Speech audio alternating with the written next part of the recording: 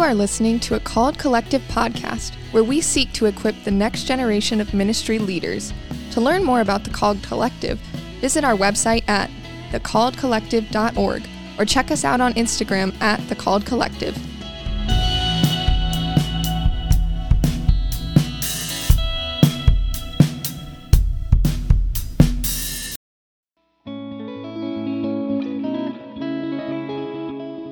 What is up, everybody? Welcome to episode 4 of the Coffee and Calling podcast with Griffin Dan. You want to do our signature high five real quick? Oh, yeah. Our signature. That was pretty soft. That was pretty sad. That's cool. Goodness. Hey, we'll work on it as the days go. Ready? 3, 2, 1. Well, Boom. Better. That's better. So much better. Hey, before we get started, me and Griff just want to say thank you for everybody that's been listening, everybody that's supported us. This is the first time me and him have done really anything like this. Our whole team, putting this together has been so much fun. And again, we just really appreciate all of you and just the time you've taken to listen to us. And thank you for your grace as we've been trying to perfect our craft on this. And yeah, we're excited going forward and to be doing this for a while. So yeah, Griff, do you want to introduce our guest for today? Yeah, with us today is Grant Armstrong. He recently just returned to a trip to Hawaii where he proposed to his girlfriend, and he's the most recently engaged man that I know. Grant, how was Hawaii? it was great. The pictures were great. Well, I looked at it in Tennessee, so it was a good time. Just to clarify, everybody listening, Grant decided to go the old man in his 70s retired look and wear a nice little Hawaiian shirt for us today. You can look it up. It's a good look. The stash is coming next week. Thank you very much. You heard it here first, folks. Well, Grant, all jokes aside, can you just tell us for our viewers and our listeners some stuff about yourself, where you're at in life right now, what you're doing, and who you are? Yeah, well, my name's Grant Armstrong. Grew up in Ann Arbor, Michigan. Technically Saline, but we claim A2, so we love Ann Arbor, Michigan. It's a good spot. Go Blue. I grew up in church my whole life. Loved it. It's a good place. I'm in the Kern program right now. So I'm in my 4th year doing my master's program, Master's of Practical Theology and Ministry, MDiv equivalent. And I'm youth pastoring at New Life Community Church here in Marion, Indiana. Yeah. Yes. Well, that's awesome. We're really excited to have you. For anybody listening, Grant is actually one of my roommates and one of my best friends. It's true. And I'm very excited to have this conversation with him. And one thing I want to ask you, Grant, is in our first episode, we were talking about how people in Michigan seem to have a really unhealthy obsession with how much they love Michigan. I hate to call it out, but as a Michigander himself and everything, what would you say is why do you all love Michigan so much? Listen, I hear the sin of pride there. It's real. It's real. Every nation, every land got their own type of thing. Pride in Michigan is for real. I love how he says pride, but then he equates Michigan to a nation. To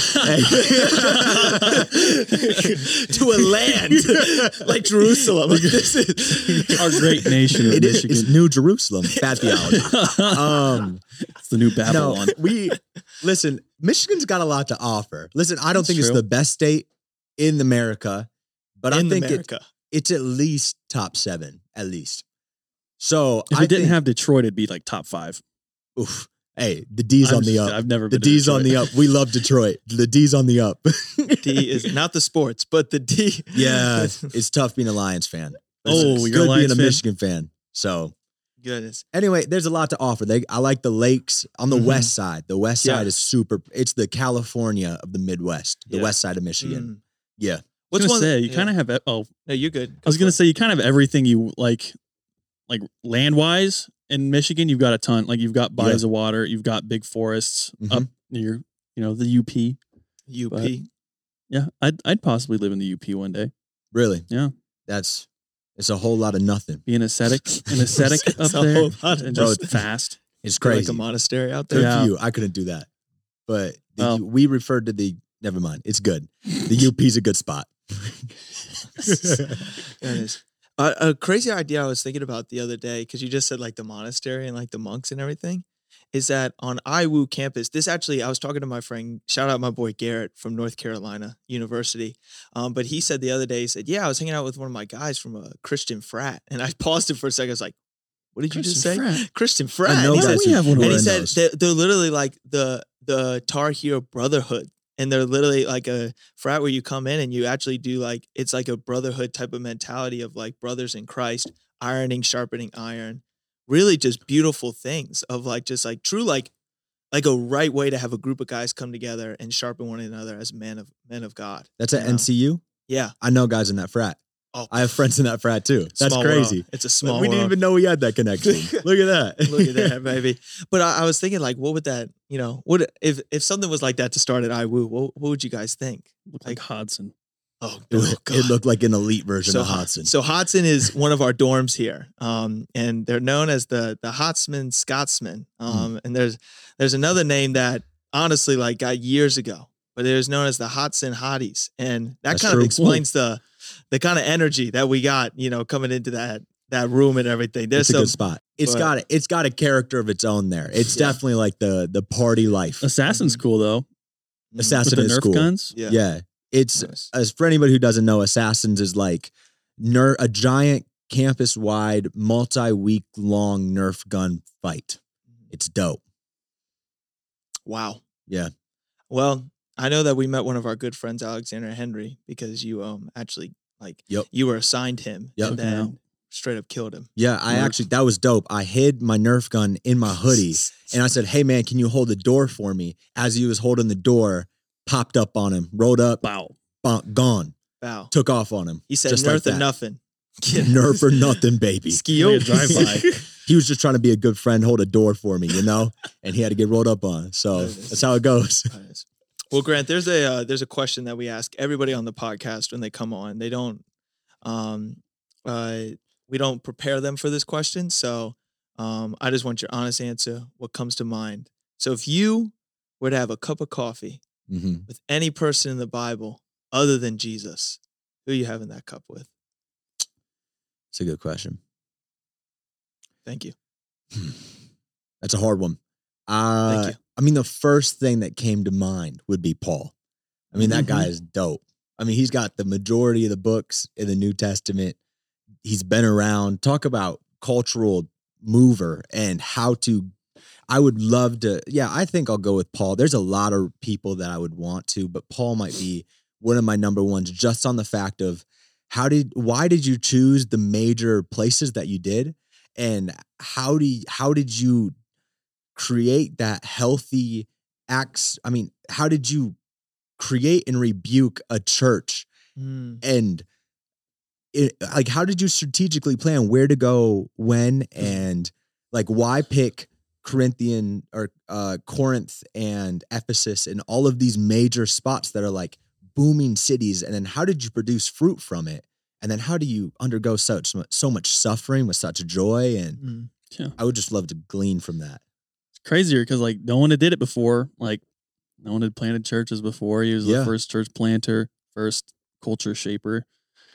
And even on like, what was that first 10 years in Tarshish like before he was called by Barabbas? You know, for anybody who doesn't quite know that narrative, Paul is converted, and then it's a decade before Barnabas comes and takes Paul and is like, hey, Paul, we need you to come disciple. So how did he train? Like what was his life like? 10 years of knowing Christ before going on mission. Like, like was he just making tents and sharing the gospel with people who bought from him, you know? Yeah. Shameless plug. N.T. Wright's book on his biography from Paul. It like kind of theorizes what he thinks those early life of Paul was like. Anybody who is looking for a good book on Paul's life, I loved his theories there. So, well, we were talking about in the second episode, I believe, or maybe the first one, but just about bivocational ministry. And we look at that, and I talked about like that first 10 years for Paul, where he's just learning and he's growing, and such a man that's adamant about his faith. I don't think it would be a bold conclusion to think that he's building these tents, but not also trying to talk to people that are in his hometown and minister to them in certain ways. But just also how he went throughout his ministry, and he worked, and he knew that there was times where to live out his ministry and everything, he had to humbly also serve in a lot of different ways and earn his money so that he wouldn't be a grievance to those communities and everything.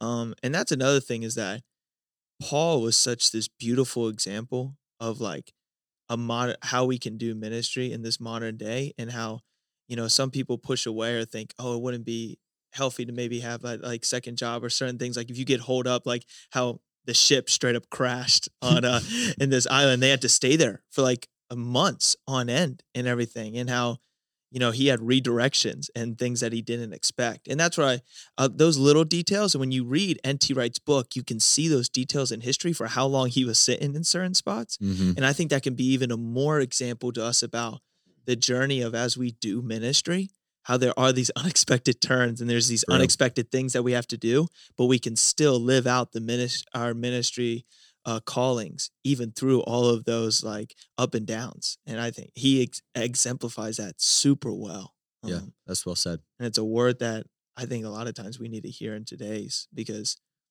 I think one of the biggest things I hear in people in ministry is that they just have these turns, or it's almost like the ship has crashed when they thought they were supposed to do something at a certain time. And they're like, well, what do I do now? And Paul would be like, keep ministering, just keep ministering. Okay, pastor. Okay, pastor. Nice. Was I basic there? Did a lot of people say Paul? No. You're the first person to say Paul. Okay.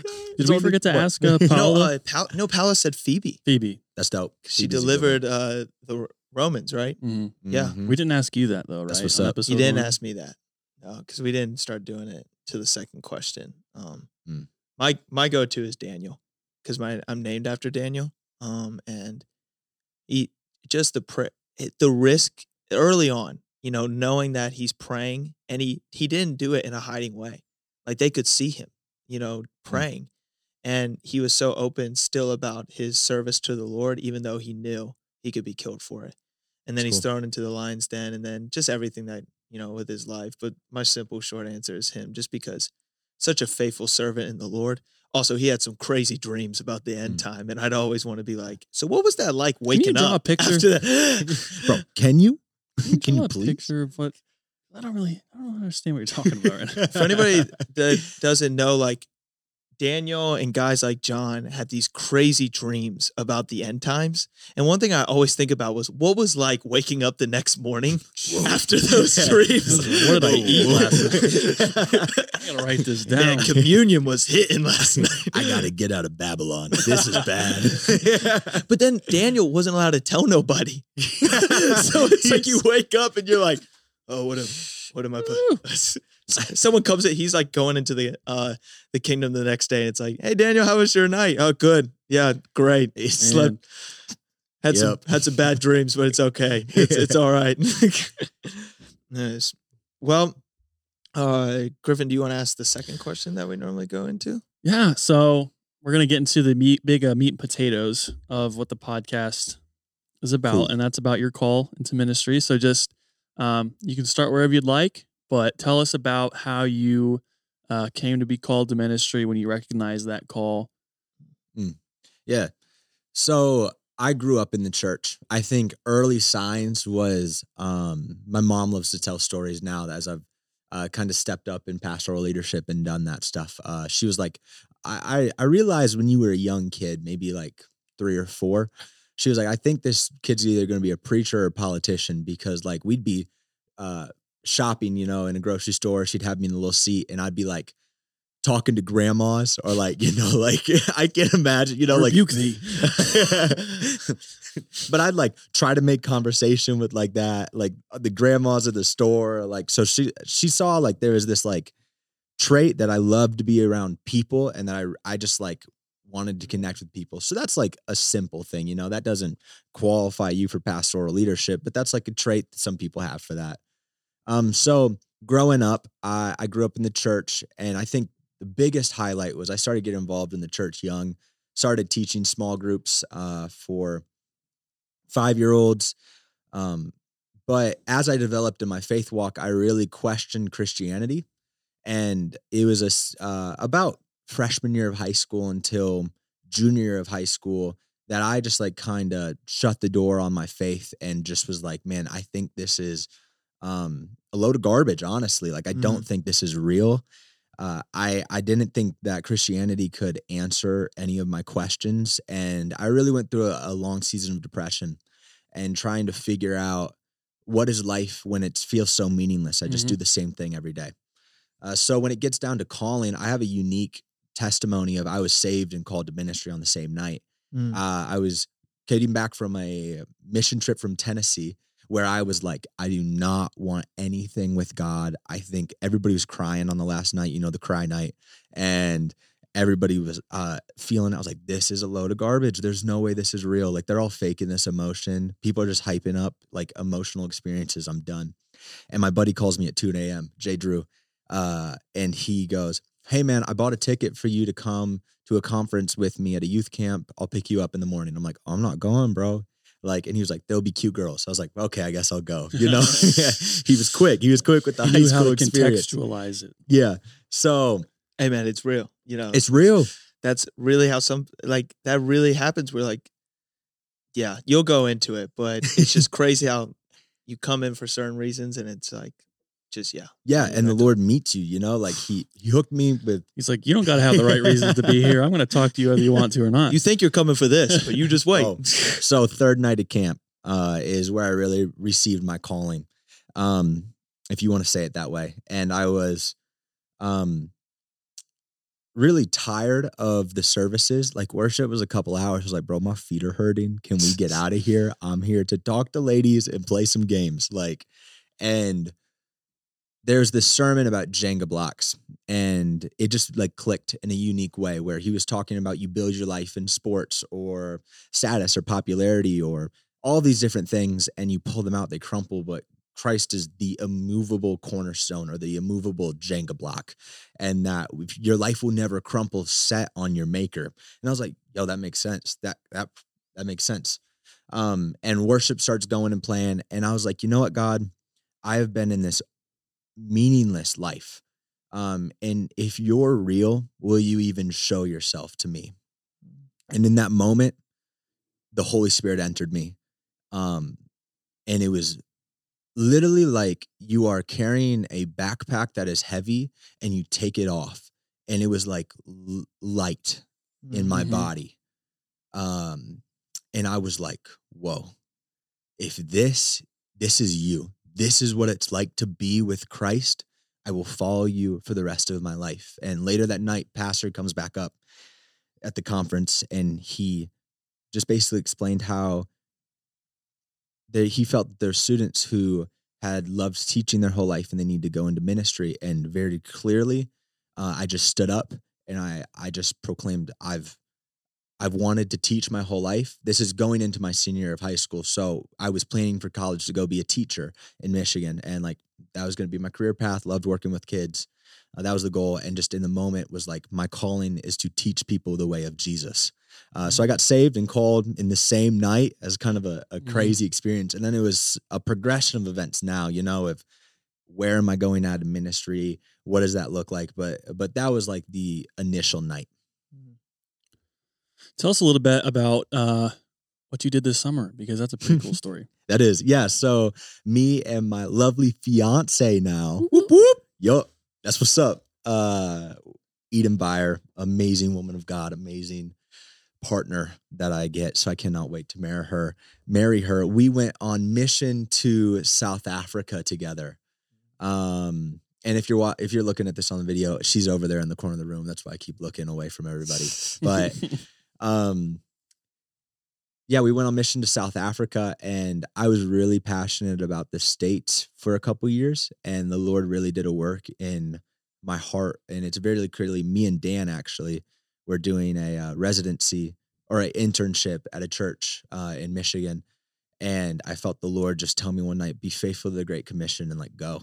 And all of a sudden, me and Eden just got these amazing opportunities to go on mission, and her side is super, super cool too. She's wanted to go to Africa for years, and she could tell that story better someday. So if she ever gets to get on here and tell that story, that's a great question to ask. But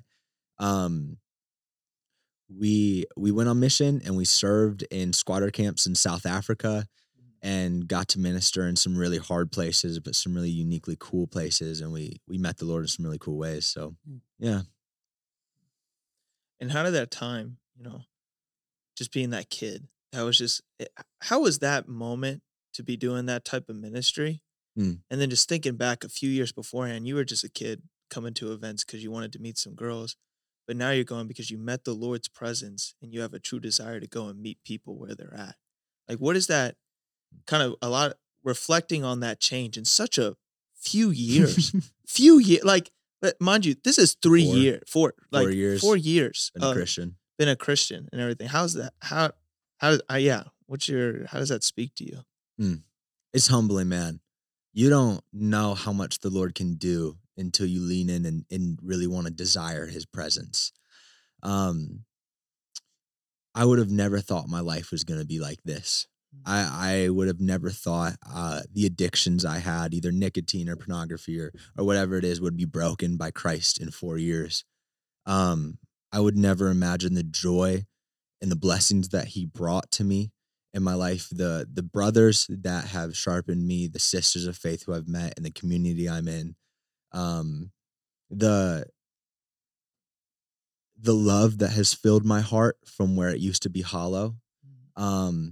It's ridiculous, man, what Christ can do to you in 4 short years. If you're hungry and you lean in and you seek him, he just desires willing people like that. So it's so humbling to think I can't do any of this. I tried for years to satisfy my soul. And you did that in months. You did that in one night, what I was looking for 18 years, I was 17. I was saved at 17. So yeah, ridiculous. Fire. And I know you're prepping here this upcoming summer, number 1, to get married. Yes, sir. And then what's the plan after that? The plan is to stick around in Marion for a little bit longer.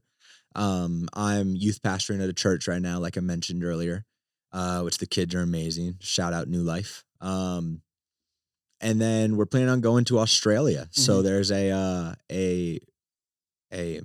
church out there that me and Eden both have felt really called to, and we love the pastoral staff. And she actually internship there our freshman year, so 2018. That summer. And so we're going to go out there, and it's a huge population of refugees and people of other faiths and a really high percentage of atheists. And my heartbeat is really for discipleship and people who have not met the Lord like I was like, and knowing that Christianity has real basis in apologetics, which is this, how do you argue for your faith basically without the Bible? So using that apologetics to go and reach people who think Christianity is silly or really meeting the Lord's presence. So that's next summer. So I know you said earlier how you used to have a heart for ministry in the States, and then that's kind of shifted for you. How else has your call to ministry changed from that night in your senior year till now? Bro, it kind of feels like I've had Play-Doh in my hands, that the Lord maybe a more biblical analogy would be clay.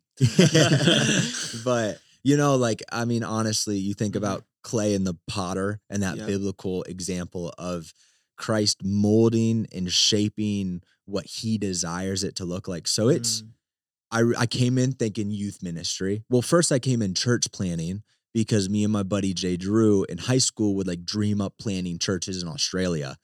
And then it moved into youth ministry because I did summer ministry teams, which is you go around with a group of IWU students and you go and be camp counselors throughout the summer. And we went to 8 different states. So I was youth ministry. And then I got into some more stuff and I was discipleship. And then I was youth ministry again.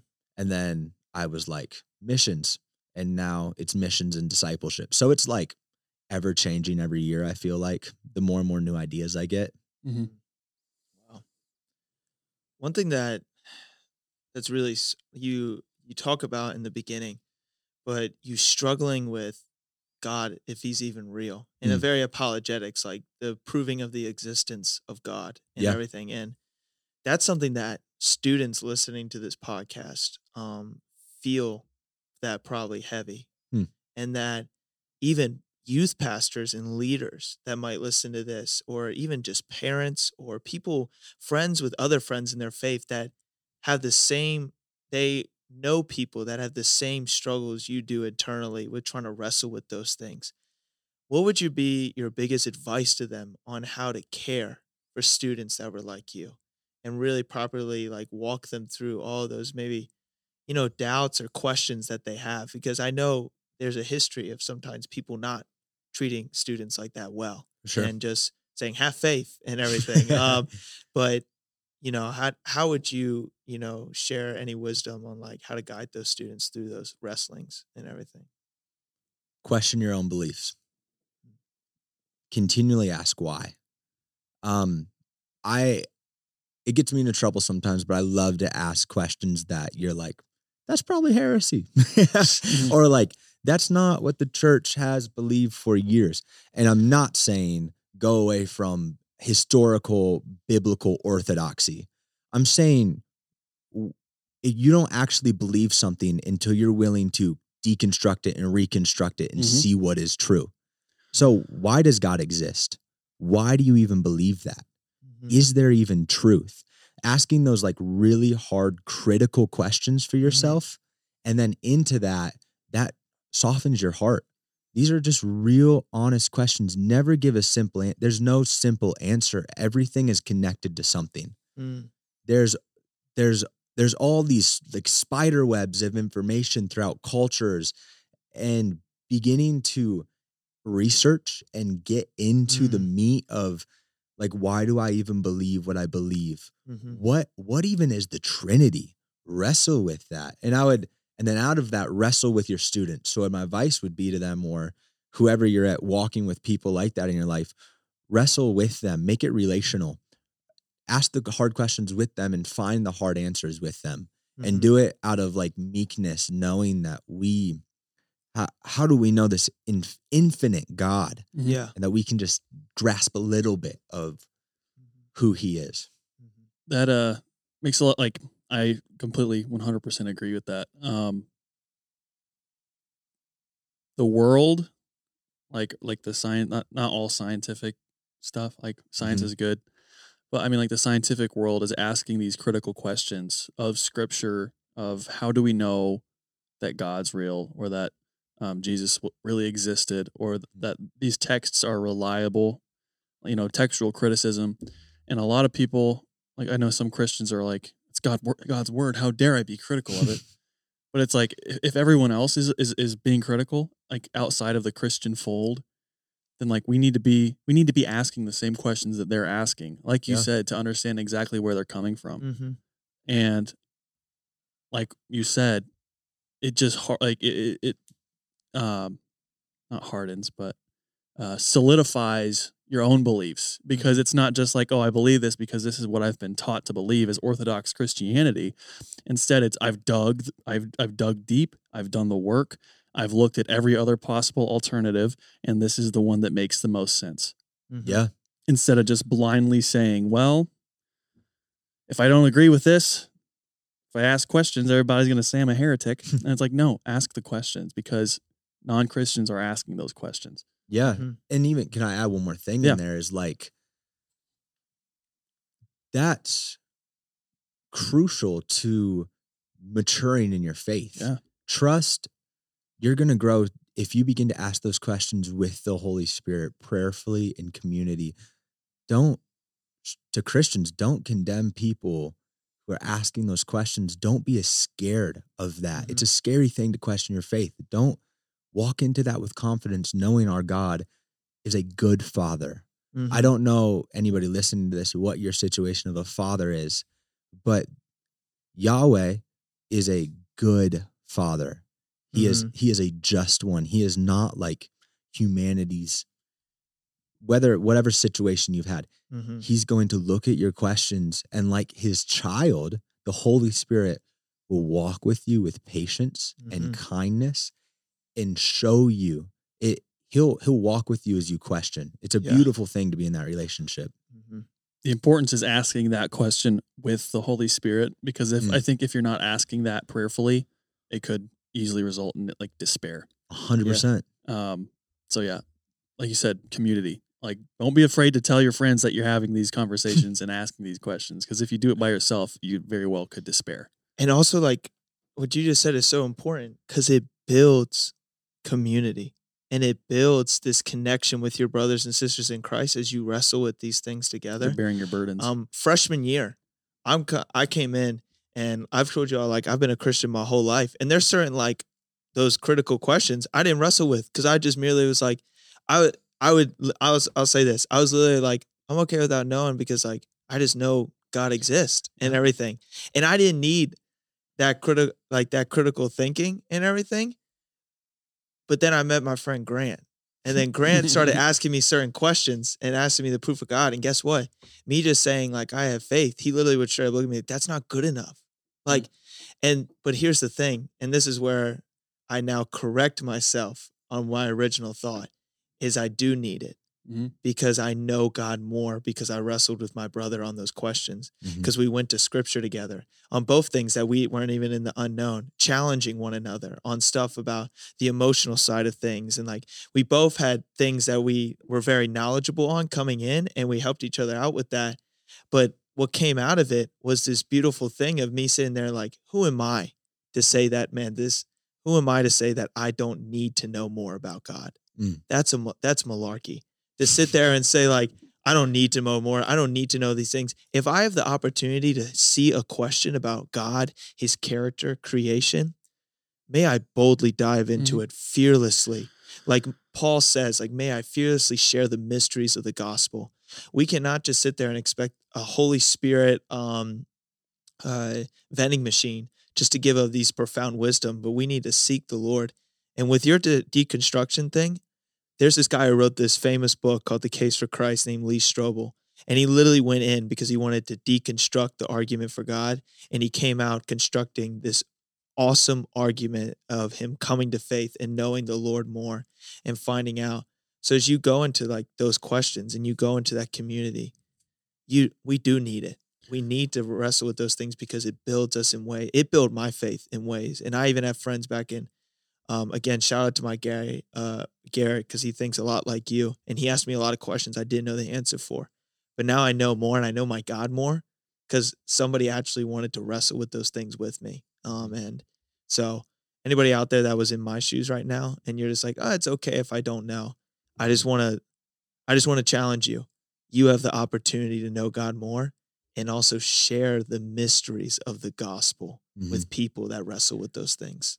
I think of the Bible talks a lot about having faith like a child, and you think of children, all they do is ask questions. Yeah. What does this mean? Or why is it like this? Or what does Jesus mean when he says this? And they're not afraid. They don't have a filter. You know what I mean? I think that's part of what it means to have faith like a child, is to be willing to ask those questions like pretty consistently, because kids know they don't know everything. And that's why they ask. And I think the flip side, you were saying that, like, I don't need to know any more about God. I believe he exists. That's enough. I think the complete opposite side of that is having the arrogance to think that I've learned all I can. Yeah. And to quit asking questions. So it's these two complacencies. And in the middle is this tension of, I don't know everything, and I want to know more because it's honoring God. So yeah, and I would say for anybody who's listening and is like interested in that, shameless plug for three of my top 3 favorite books: Case for Christ, Lou Strobel, really good. I Don't Have Enough Faith to Be an Atheist by whatever his name is. Real quick. And the last one I would say is Mere Christianity by C.S. Lewis. Those are all pretty popular and easy to find. Easy to find. It's not going to get you into the deepest parts, but if you're beginning to like want to ask questions and get into it, those are the 3 most influential books that I started my research in. It's Not Enough Faith to Be an Atheist is by a guy named Norman Geisler.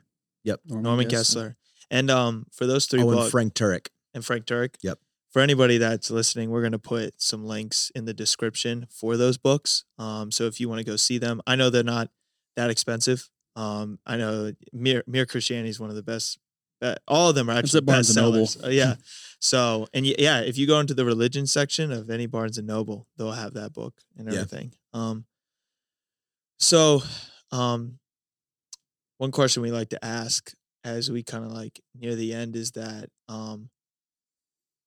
if you could tell students today, kids that are wrestling with their calling to ministry, or people that are just wrestling with their calling in life in general, if you could give them one piece of advice that you wish you knew when you were their age or before college or the time when you were wrestling with what you need to do, what would that advice be? Specifically for high school students or going into, Yeah.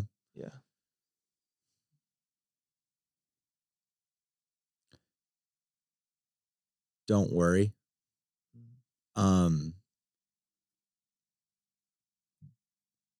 You don't have to be anything you're not yet. You're just a high school student. That adds tremendous value. You're a high school student. You have a perspective on the world that nobody else has. You have an area of life and maybe one of the most unreached people groups in America, a public high school, that you can step into. So know your worth there and don't feel like you have to be anything but who Christ wants you to become. Ministry is not, don't give in to the American lie that ministry is about doing something. It's about becoming like Christ, and he will form you. So get with your mentors, get with your peers, and think critically and try to dive into the scripture, wrestle with hard questions, ask, what does it mean to pray? Get into the meat of things. Don't give that shallow answer in small group. Like, my advice is to you is just to become who Christ wants you to be. Grow in your holiness, grow in your love for his presence, know him deeper in community. Don't think you have to be a pastor right now. Yeah. I feel like that's so holistic too. Of like, that's such a word to anybody that's listening that's not called into like the ministry. No matter what profession we're going into as believers, we're doing ministry. Yeah. And that, like what you just said, is becoming like Christ. And that's just it's a beautiful word. And one thing me and Griffin like to do at the end of our podcast is after we've heard the calling and heard what you're doing in life right now, we like to give some affirmations for you, and things we want to affirm you on and encourage you on. Dope. I'm ready. Tell me what you love about me. We have a joke, me and Dan do. It's totally a joke. It's a joke. It's anything to feed the ego. So it's like, It's true. It's just a joke. That's not holy. It's not, but don't feed people's egos. But yeah. that is. Do you want to go first or me? Grant Armstrong, the man who would put Dietrich Bonhoeffer to shame. Jeez. In all seriousness, That's a hot take. That's a hot in all seriousness, your love for scripture, man, is so inspiring, and your joy, it just kind of radiates whenever you're in a room and you're speaking to somebody. Very inspiring. And just like your hunger to know more, like I can still tell you have that curiosity, and you don't have that arrogance of I know everything. So there's no reason to keep going, but you charge forward hungrily, wanting more of God, and those who hunger and thirst for righteousness will be filled. So thank you. Keep doing what you're doing. So good. Yeah, I mean, you know how I feel about you, and like I said on the thing, like he's one of my best friends. But one thing I'll say is that this is as I was thinking as we were in the podcast and just talking about where you were. Oh goodness, hit the mic. Sorry. As we were talking about just where you were coming into that conference, and then where you are now, 4 years later, and being your friend from the start of freshman year to now, and seeing how our friendship has developed. But um, I have a calling really into youth ministry. It's really where I'm feeling led, and stories like you are drive me and give me so much passion of how the amount of change that can happen within 4 years or 2 years, or even the person you were last year, completely different to the person you are now because of your passion in the Christ.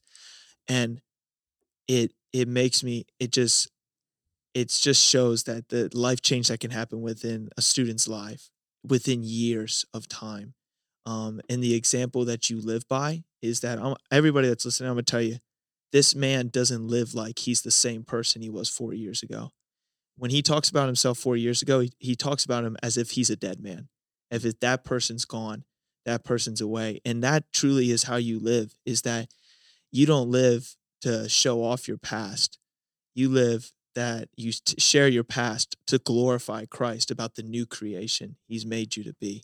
And that's something to understand that is just, I think it's the reason you're the person you are. It's the reason that you're so willing to go into things and do things that the Lord has called you to do. And it's why you make a lot of people around you, you call them to a higher standard of living because you believe in them and you believe in what God has for them. And that's just your character. And I love it about you, man. And it's helped me become a better man. So, yeah. Thanks, guys. I love you guys. Grant, how can we be praying for you? Well, I'm engaged. Yeah, that's gonna need some prayer. Yeah. Lord, we just pray for Eden. Bro, you should. I really want to be a good husband. I really want to love her well and be faithful to her and be faithful to Christ. So that's my first prayer request. And my second prayer request is for us as a couple to desire the Lord's presence more and more. I mean, we got a lot of new stuff. You know, we're going to be married. We most likely will be in Australia in a year. I mean, there's a lot of stuff on our plate, and we just want to know God's presence more. So if you could just ask His Holy Spirit to like create more of a heart to know Him and to be in His presence more. Those would be my two biggest prayer requests right now. Sick. I can pray. You want to take number one? I can take number two. Sounds good, brother.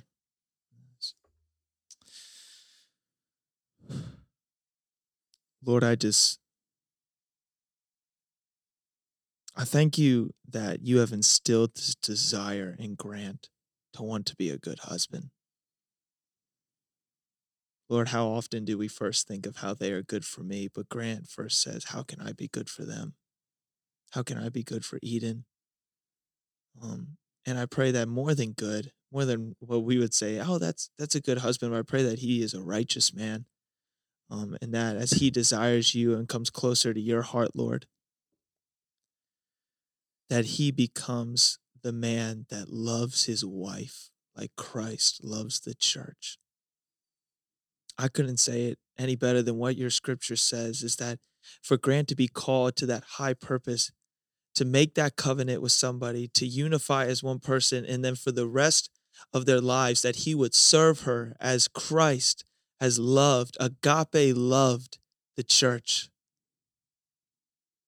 I pray that that desire just burns in his heart, and that even 20 years down the road, 30 years down the road, if their marriage, however long it lasts, that every day that he is with her, that desire continues to burn inside of him to be that man he needs to be. But as he continues to grow, I just also in the same way, I pray that he always just looks towards you, and that the reason that he is a better husband, the reason he is a better man, does not come from him trying to earn love or trying to earn his place as a good husband, but it merely comes from looking at you.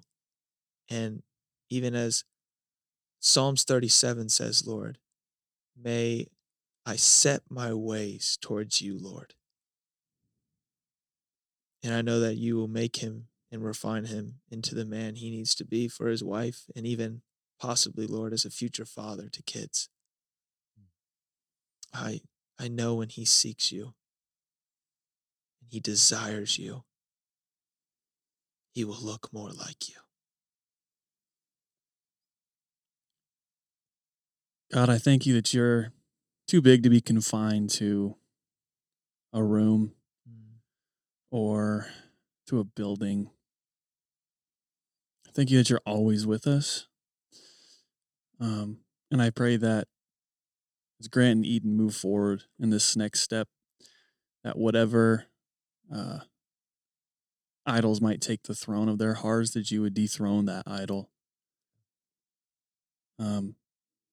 Even if the one who's on that throne is their spouse, that you would dethrone that and take that place at the top. And that you would be the number one desire of both of their hearts, because it is through loving you that they can love each other better and mirror the relationship between Christ and his church. So I pray that they would recognize your presence more often, that they would call out to you more often, they would pray without ceasing, that they'd pray together every day, that they'd build their marriage on the foundation that is the presence of God and the blood of Jesus Christ. I pray this over them in the name of Jesus Christ. Amen. Amen. Amen. Goodness. Well, thanks, bro. Thank Thanks you for guys. joining It was us. fun. Thank Yeah. you. And we just want to thank everyone who's been listening to the podcast. Podcasting's weird. It's definitely still new for us, but we It's appreciate the sharing. We appreciate if you share the podcast for likes. I'm just telling your youth pastor about it, telling your church leader. Spread the word, because we don't want this podcast to get popular. We want it to reach the right people. And we want it to be a ministry to those who feel lost, and they're called a ministry. So share it. If you know someone who feels called, whether you know if they're lost or not, they probably feel a little lost. Mhm. So tell them about it. Tell them about thecalledcollective.com. And we just want to thank the band Caledonia for all the music you've heard on our podcast today. You can find them on Instagram at Official Caledonia, and down below in the show notes, you can find their Bandcamp link. So click that and check them out. All right. Thanks, guys. All right. Love you. See you next week. Bye. I long to stay in that state of twilight.